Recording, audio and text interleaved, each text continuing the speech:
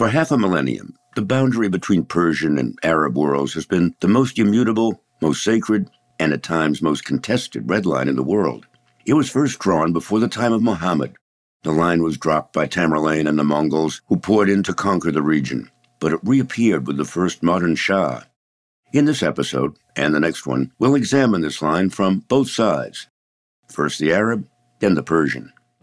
I'm David Andelman, author of the new book, A Red Line in the Sand. I'm your host as we hopscotch around the world in this 12-part podcast. Together, we're examining the red line boundaries that have changed history, set political agendas, spilled blood, and smoothed paths toward peace. Today, in Episode 6, we're in the Middle East, where East meets West and Shiite meets Sunni, as it develops a host of toxic challenges. Red lines have crisscrossed the Middle East since biblical times. The mythical walls of Jericho were a red line. Joshua and the Israelites marched 7 times around the wall, carrying the Ark of the Covenant and blowing their ram's horns. The wall came tumbling down. That's one way to do away with the red line. 2 millennia later, the Prophet Muhammad would launch the religion of Islam. With Islam came the concept of jihad, or holy war. Muslim warriors would extend the boundaries of Islam across 3 continents with a passion yet to be extinguished today. In 661, the first Islamic Caliphate established its capital in Damascus, now the capital of Syria. These early Islamic warriors came to understand deeply the value of red lines, extending their territories victory by victory. At its peak, the Caliphate's territory was larger than the United States today. Eventually, Islam would meet the gates of Europe. European crusaders marched to the Holy Land to pierce the red lines around Damascus and Jerusalem. The Crusaders added territory and then lines to defend that territory. By 1300, the caliphate that the Crusaders had tried to penetrate began to disintegrate. Eventually, small units began to coalesce into the powerful Ottoman state. The empire grew to include Syria, Lebanon, stretches of the Arabian Peninsula, Palestine, Egypt, the coast of North Africa. Everywhere, they established red lines and defended them. These red lines held for 5 centuries. But in 1919, the Treaty of Versailles changed the entire structure of the Middle East. The goal was to dismantle the old empires of Germany, Austria-Hungary, and the Ottomans, and make certain their successors would be in no position to wage war again.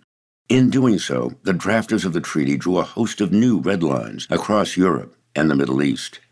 And there was a huge problem. None of those drafters had any idea what the new boundaries meant to the millions who would be forced to live there. None of the peacemakers had any understanding of the bitter animosities between Shiites, Sunnis, and Kurds.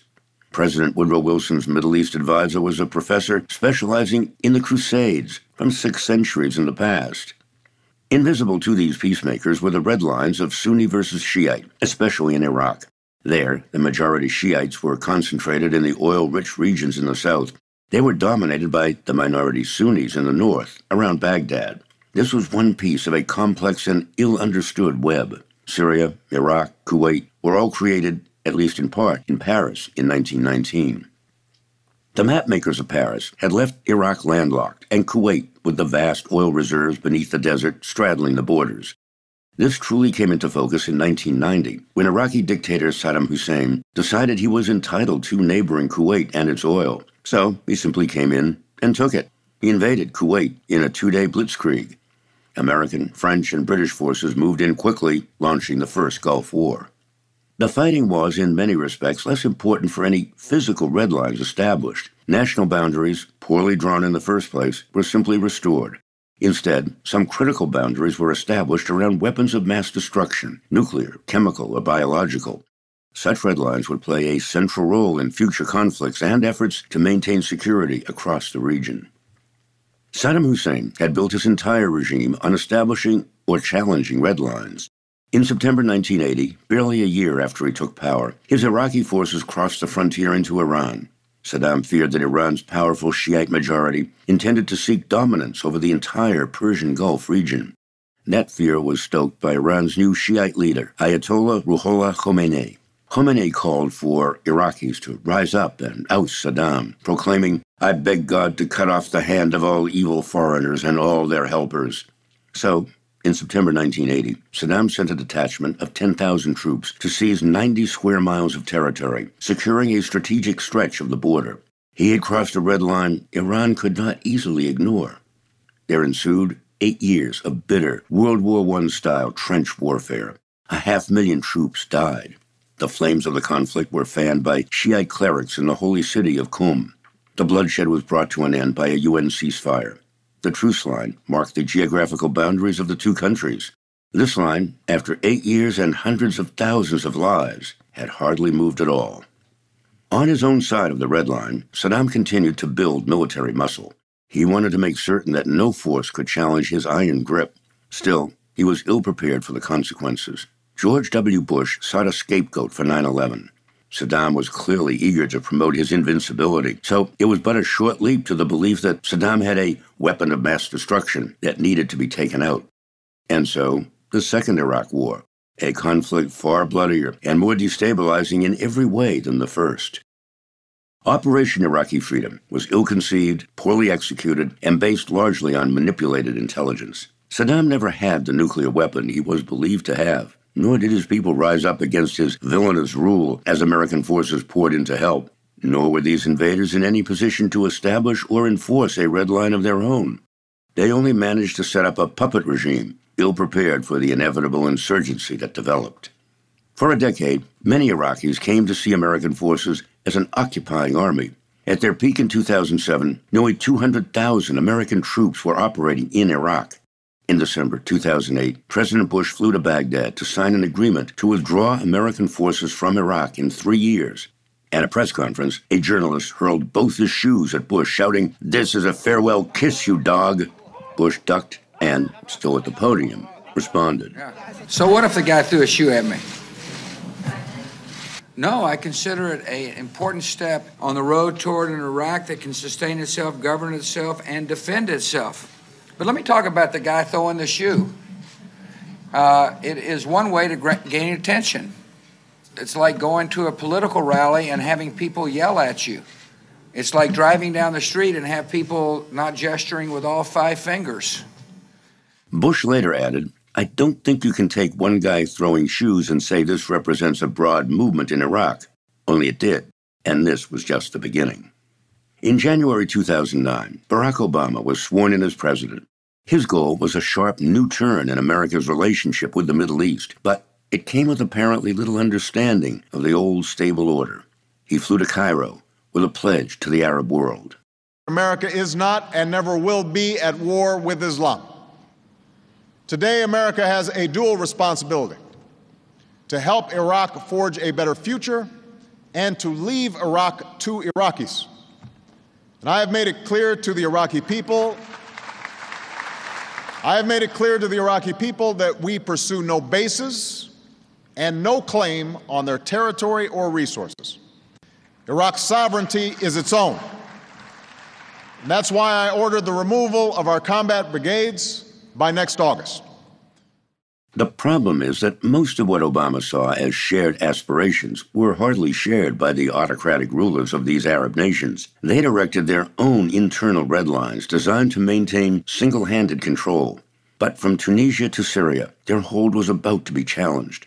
It did not take long for the Arab street, the young activist street, to react. In December 2010, a young Tunisian pushcart vendor poured paint fluid over himself outside the municipal building in his village. Then he set himself on fire. The flame of protest quickly spread from this tiny market town to the capital, and then across the Middle East. In January, the Tunisian government was overthrown. 11 days later, throngs surged into Tahrir Square in Cairo, demanding the resignation of Egyptian President Mubarak. 4 days after that, the first protests broke out in Libya against Muammar Gaddafi's rule. By August, opponents overran the Libyan capital of Tripoli. Gaddafi was captured, hiding in a drainage pipe, and killed by rebels. In March 2011, the most consequential rebellion began in Syria. It would lead to a multiplication of red lines, crisscrossing that country and neighboring Iraq. There began a lethal competition for territory across borders. Let's take a pause here for a little commercial message. If you're enjoying this podcast, you'll love my book, where there are even more wonderful yarns and heart-stopping ideas to keep you awake at night. As the great review in Kirkus points out, if you're taking bets on where the next war will break out, this is essential reading. And If you send me a copy of your receipt, I'll enter you in a drawing for a half hour with me one-on-one on Zoom. Email me at david@aredline.red. And now we're back. The U.S. had stayed in Iraq even after Saddam was gone. Part of the reason was to neutralize an organization formed by Abu al-Zarqawi, an ally of Osama bin Laden. While Osama fought the United States from the mountains of Afghanistan, climaxing in 9/11, Zarqawi began building his own organization, challenging American forces in Iraq. Zarqawi had little interest in establishing red lines. His goal was indiscriminate carnage, designed to spread fear with a global audience. If there was any red line here, it was Zarqawi's desire to lead defenders of the Holy Land against the infidel invaders, Arabs against Crusaders, once again. Eventually, Zarqawi was tracked to a safe house outside Baghdad, where the U.S. Air Force eliminated him with 2 500-pound bombs. But Zarqawi left behind an organization that would ultimately form and test some of the most pernicious red lines of the modern era. It would eventually become the Islamic State. Abu Bakr al-Baghdadi was the fearsome leader of the Islamic State. He was able to begin expanding his own red line, largely because of the Syrian civil war. Syrian dictator Bashar al-Assad had decided that his resources could be better spent attacking the Free Syrian Army. But Assad ran up against a red line defined by global consensus, but that he had never taken very seriously: the use of chemical weapons.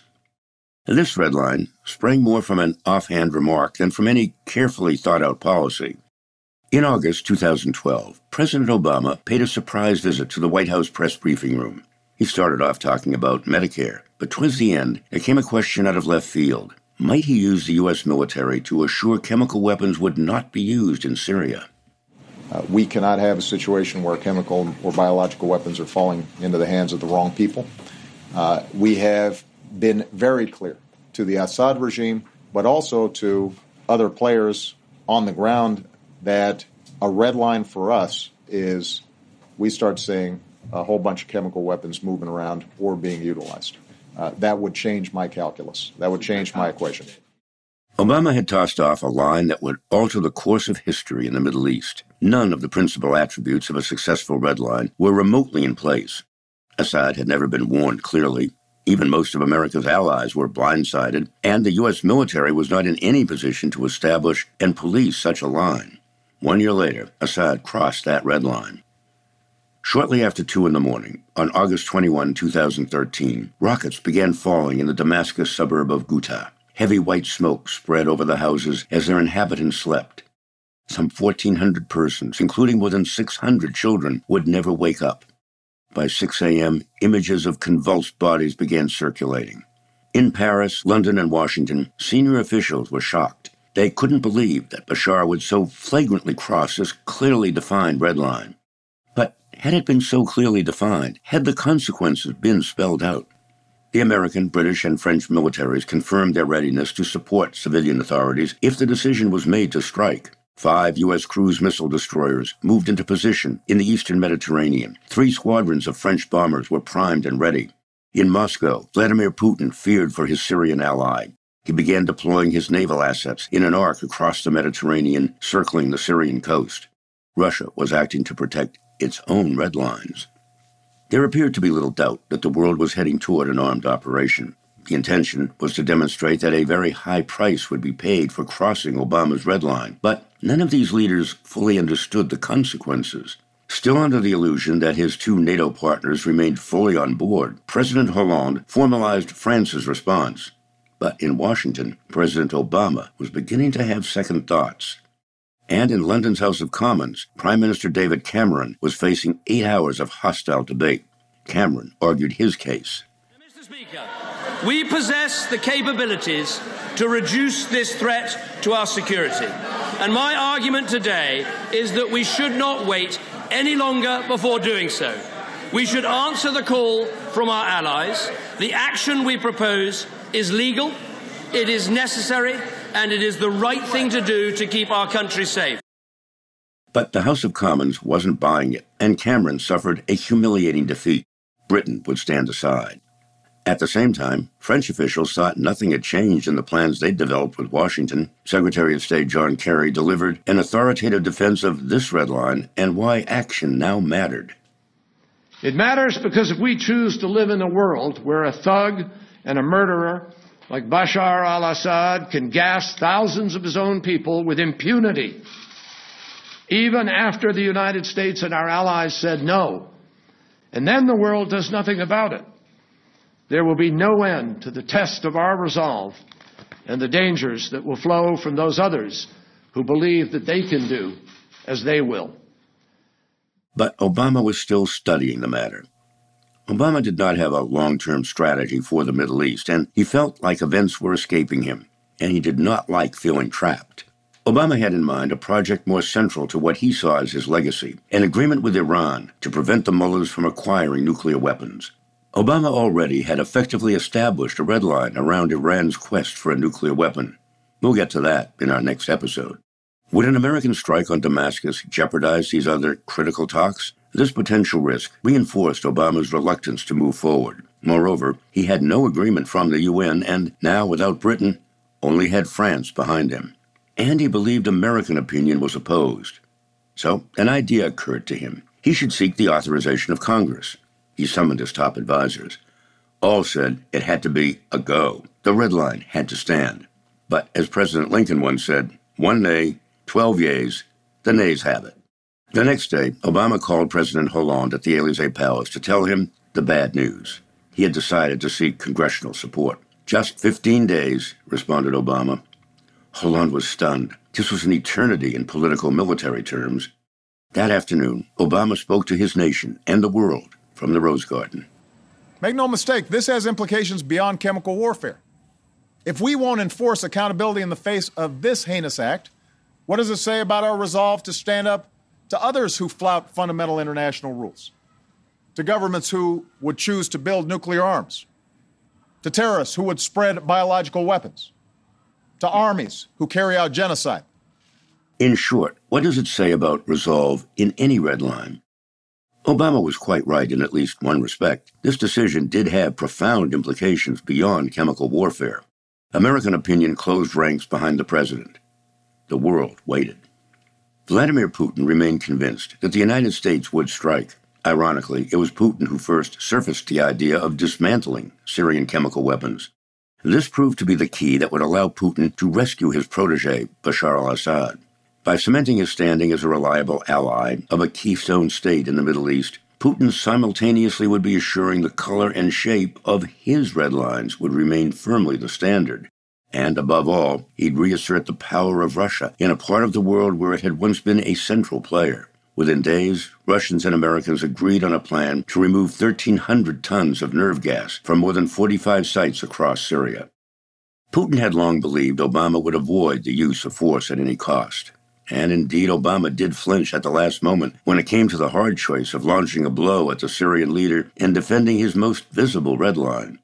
So, it would now take Putin only a few months to conclude that he could now intervene in Ukraine and annex Crimea with impunity. And French President Hollande had gone all in to defend a red line he had no role in drawing. His popularity had already stood at barely 33% and now plummeted even further, down to just 4%. He ultimately chose not to seek a second term. There are object lessons here that are profound. This red line can be linked back to Munich and ahead to similar lines drawn by Donald Trump. For if we have not learned this lesson, there were many more, even more lethal, to come. While Obama and much of the West were preoccupied with Assad's chemical weapons, ISIS was in the process of expanding the Islamic State. They made a series of lightning advances across northern Syria, then crossed into Iraq. The goal was to create a caliphate behind a rapidly expanding red line. The line circled an area triple the size of Massachusetts, home to 11 million people. The boundaries were in a constant state of flux, but their leaders were proud to erase the artificial boundaries dating back to the Treaty of Versailles.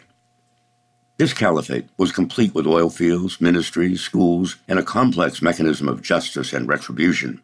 At its peak in 2015, it had $2 billion in annual revenue streamed from oil, extortion, and looting bank vaults. In many ways, this red line strategy was not unlike the Ottomans. Amass territories, establish a red line, then expand. But al-Baghdadi and ISIS had a fatal flaw. Each such boundary is reliant on the support generated by those it envelops. Eventually, it was collapsed by a determined land and air assault. In 2014, Barack Obama ordered American forces back into Iraq. It had been 2.5 years since he'd ordered the last such forces out, clearing the way for ISIS's surge. Under the 2014 Operation Inherent Resolve, American and allied troops began pushing westward, shrinking ISIS's red line of control. Within a year, the Pentagon announced it had retaken 6,000 square miles of Iraqi territory. It took until early 2019 before it would become clear that the Islamic State was effectively gone, at least its physical red lines. But a vast network of virtual red lines remains. Its legitimate businesses continue to throw off large amounts of cash for use in terrorist activities. Its bases have been transferred abroad, largely to unstable territories in sub-Saharan Africa. Meanwhile, as the last 2 years of efforts to eradicate ISIS continued, Bashar al-Assad was growing confident and not a little cocky. He managed to maintain his iron hold on power, though he had not yet reclaimed full control over his entire nation, and Donald Trump had replaced Barack Obama. Now, Assad felt free to turn his attention to reclaiming some of the far corners of Syria that had not yet been wrapped within his red line. In April 2017, Assad unleashed sarin gas again on one of the last rebel territories. Within hours, President Trump was seeing images of the suffering of small children and babies writhing from the attack. When you kill innocent children, innocent babies, little babies, with a chemical gas that is so lethal, people were shocked to hear what gas it was. That crosses many, many lines, beyond the red line, many, many lines. Trump quickly decided on a surgical strike on the airfield where the planes carrying the sarin weapons had been based. It didn't work. Within hours, Assad's Air Force, operating from that same airbase, mounted bombing raids on 7 rebel-held towns. This was an in-your-face gesture that was lost on Trump, who continued to establish a host of red lines of his own. And then there was Russia. The Soviet Union first recognized Syria's independence in 1944. Throughout the Cold War, Syria remained an unwavering ally of the Soviet Union. A Soviet-backed coup in 1970 brought to power the Assads. Grateful for the support, they allowed the Soviet military to open a naval base in Tartus, giving it a major military presence both in the Middle East and on the Mediterranean. The intricate set of contemporary red lines within Syria really date to the arrival of Russian air power. American and NATO air power were already operating in the region, but the U.S. gave Russians an implicit green light to build up operations and forces. Russia's most advanced main battle tanks quickly began arriving, along with cruise missile-armed bombers, jet fighters, and helicopter gunships. Russian and American warplanes began playing a dangerous game of tag in the skies. A kaleidoscope of shifting red lines quickly emerged as the fortunes of rebels and the government ebbed and flowed. Now, enter Turkey, which was on the hunt for new friends. Turkey had been unable to win membership in the European Union for 3 decades and had grown increasingly frustrated. Turkey's southern border was now being overrun by Syrian refugees, and opposition Kurds continued their often violent quest for a homeland. Russia and Iran were promising allies. Iran, we will examine in our next episode. Russia stepped in with the sale of an advanced missile defense system. Since Turkey was a NATO member, it was Russia's first puncture of NATO's firm red line. But it quickly became clear that Putin had much grander ambitions. Putin planned to use the close relationship of Turkey's leader Erdogan with Donald Trump to cement the red line Russia was building in Syria. In 2019, Erdogan called Donald Trump. The Turkish president was, in Trump's view, a hell of a leader. "We are embarking on a full-scale push into Syria with our Russian allies," Erdogan began. "Why don't you get your forces out of harm's way?" Trump clearly had no problem with Erdogan suddenly redrawing the red line that had marked the Turkish-Syrian frontier for nearly a century. Within minutes, he tweeted out his orders to a horrified Pentagon. Now, under presidential orders, the last American troops in northern Syria began a precipitous withdrawal. They abandoned large swaths of Syrian territory, not to mention America's friends, the Kurds, to the forces of Turkey and Russia. The most viable red lines benefit those who establish them, but it is essential that their long-term value is clearly in focus. This was not the case for Trump. He had a myopic view of the whole situation in Syria. Look, we have no soldiers in Syria. We've won. We beat ISIS, and we beat them badly and decisively. We have no soldiers. Then, following a long night of bombardment of border towns by Turkish jets, the first troops crossed the border into Syria. There began a barbaric regime of ethnic cleansing of Kurdish territories, pushing the new Red Line 20 miles into Syrian territory. As American forces pulled back, Russian forces moved in, landing at an airbase in Aleppo, recently abandoned by American forces. It was quite clear who was in charge. Putin saw to it that Erdogan got his way. Putin managed to structure the new Red Line very much to his advantage. Now, Russia and Syria had free rein to complete the destruction of Syria's rebel forces and return full control of Syria to Assad. His gratitude to Putin would have no bounds, and Trump no longer had a single red line he needed to guarantee in Syria. Instead, there was an entirely new red line. This time, it involved an increasingly assertive Iran. Emboldened by American indecision and failures, Iran now saw the Shiite Middle East as potentially within their grasp. We'll see this play out in our next episode. Thanks for listening. Meanwhile, I hope you'll check out my new book, From Pegasus, A Red Line in the Sand, Diplomacy, Strategy, and the History of Wars That Might Still Happen. If you're enjoying the show, make sure to leave us a 5-star review on Apple Podcasts to help other fans of history and adventure find the show. Red Lines is a production of Evergreen Podcasts. My special thanks to producer Isabel Robertson, engineer Sean Rule Hoffman, and executive producers Michael D'Aloia and Gerardo Orlando. Visit evergreenpodcast.com to access a transcript and get more info on the show. Subscribe to the podcast to see the next episode in your feed the moment it's published. See you next time. Around 10,000 BCE, families and tribes of the ancestors to the people of Britain would arrive in the southern part of the island after crossing from land that bridged from Europe. The Welsh built houses, communities, kingdoms, and continued to survive through Romans, Saxons, Danes, and Normans. The language and culture influenced by these sources continued to change and thrive, becoming ancient and modern at the same time. Join me as we travel through the history, meeting the kings, queens, nobles, and everyday people that create and grew modern Wales from the seeds of the ancient past. Croeso, and welcome to the Welsh History Podcast.